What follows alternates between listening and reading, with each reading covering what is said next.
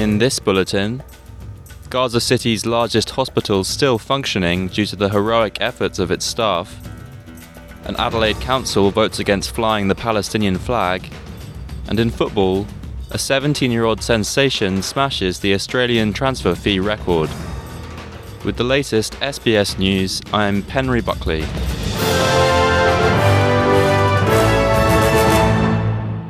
The World Health Organization says Gaza's Al-Shifa hospital is still functioning because of the heroic efforts of medical staff, despite insufficient electricity, water, and basic equipment.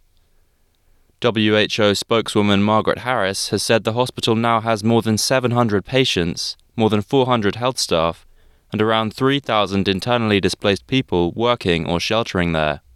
The hospital has ceased functioning normally since Israel, which says Al-Shifa sits on top of an underground headquarter for Hamas fighters, denied by Hamas, began its offensive in Gaza. Israel says Al-Shifa is not under siege, and its forces have allowed routes for those inside to exit, which medics and officials inside the hospital say is not true, with those trying to leave coming under fire. Ms. Harris says 20 inpatient deaths have been reported in the last 48 hours, although the situation could be much worse. We know also that there's not enough food, that the staff are struggling to get any clean water because their water tanks were destroyed, but they are still doing everything they can to keep providing medical care for the desperately ill patients they have. So we actually still describe Al-Shifa as a functioning hospital because of the heroic efforts the staff are making. Adelaide City Council has voted against a motion to light up the town hall in the colours of the Palestinian flag, as was done in solidarity with Israel after the 7th of October Hamas attack. The motion was defeated by a single vote. Local resident Elena Aydin has told SBS the amendment to light up the chambers white for peace was more hurtful than not lighting it up at all. Soraya Sirhan says the decision is heart-wrenching and makes her question her place in Australia after 42 years as an Arab Muslim woman. In other times, you could say use white. When there is a catastrophe, say that affects us all in different ways. But unfortunately, when the lights are lit up, rightly so for the Israeli Jewish community, so they should be also for the Palestinian community. Inequality, in fairness, because one community's hurt is also another community's hurt. Prime Minister Anthony Albanese will head to the Asia-Pacific Economic Cooperation Leaders meeting in the United States today. Trade, climate and the digital economy are expected to be key topics for Mr. Albanese at the talks, hosted by US President Joe Biden. One of the most closely watched aspects of the summit will be Mr. Biden's meeting with Chinese President Xi Jinping, their second in-person meeting since the US president took office in January 2021. The two leaders are expected to discuss what the White House described as advancing the ball on military-to-military communications with China, as well as the Israel-Hamas war and Russia's invasion of Ukraine.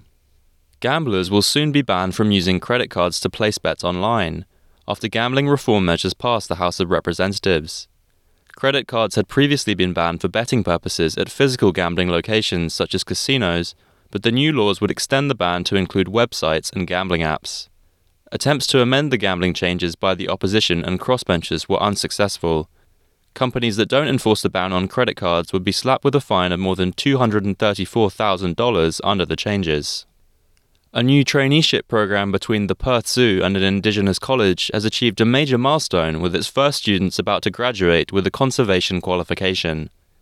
Over the past year, 7 students from the Clontarf Aboriginal College have worked alongside animal carers, education officers and horticulturalists at the zoo. 2 of the students are on track to graduate this year with a Certificate 2 in Conservation and Ecosystems Management, while the remaining 5 will continue working at the zoo and are expected to graduate at the end of next year. One student, Ezra Fajo, says the work has helped offer new opportunities and connection to country. I wanted to work back home on the land, and when I heard that the zoo was opening up to that Cert 2 in conservation, I thought, oh, that'd be perfect, and I thought I'll try something new as well. And definitely coming to the zoo, I feel very at home. And in football, Adelaide United have confirmed the transfer of 17-year-old Nestori Irankunda to German giants Bayern Munich for a record fee of $5.7 million.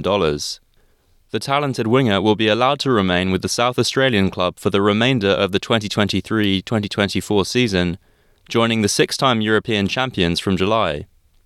Irankunda has showed great promise in his career with both Adelaide United and the young Australian national teams, scoring 3 goals in the recent Under-17 Asian Cup in Thailand. He is the second youngest scorer in the history of the A-League men. I'm Penry Buckley. This is SBS News.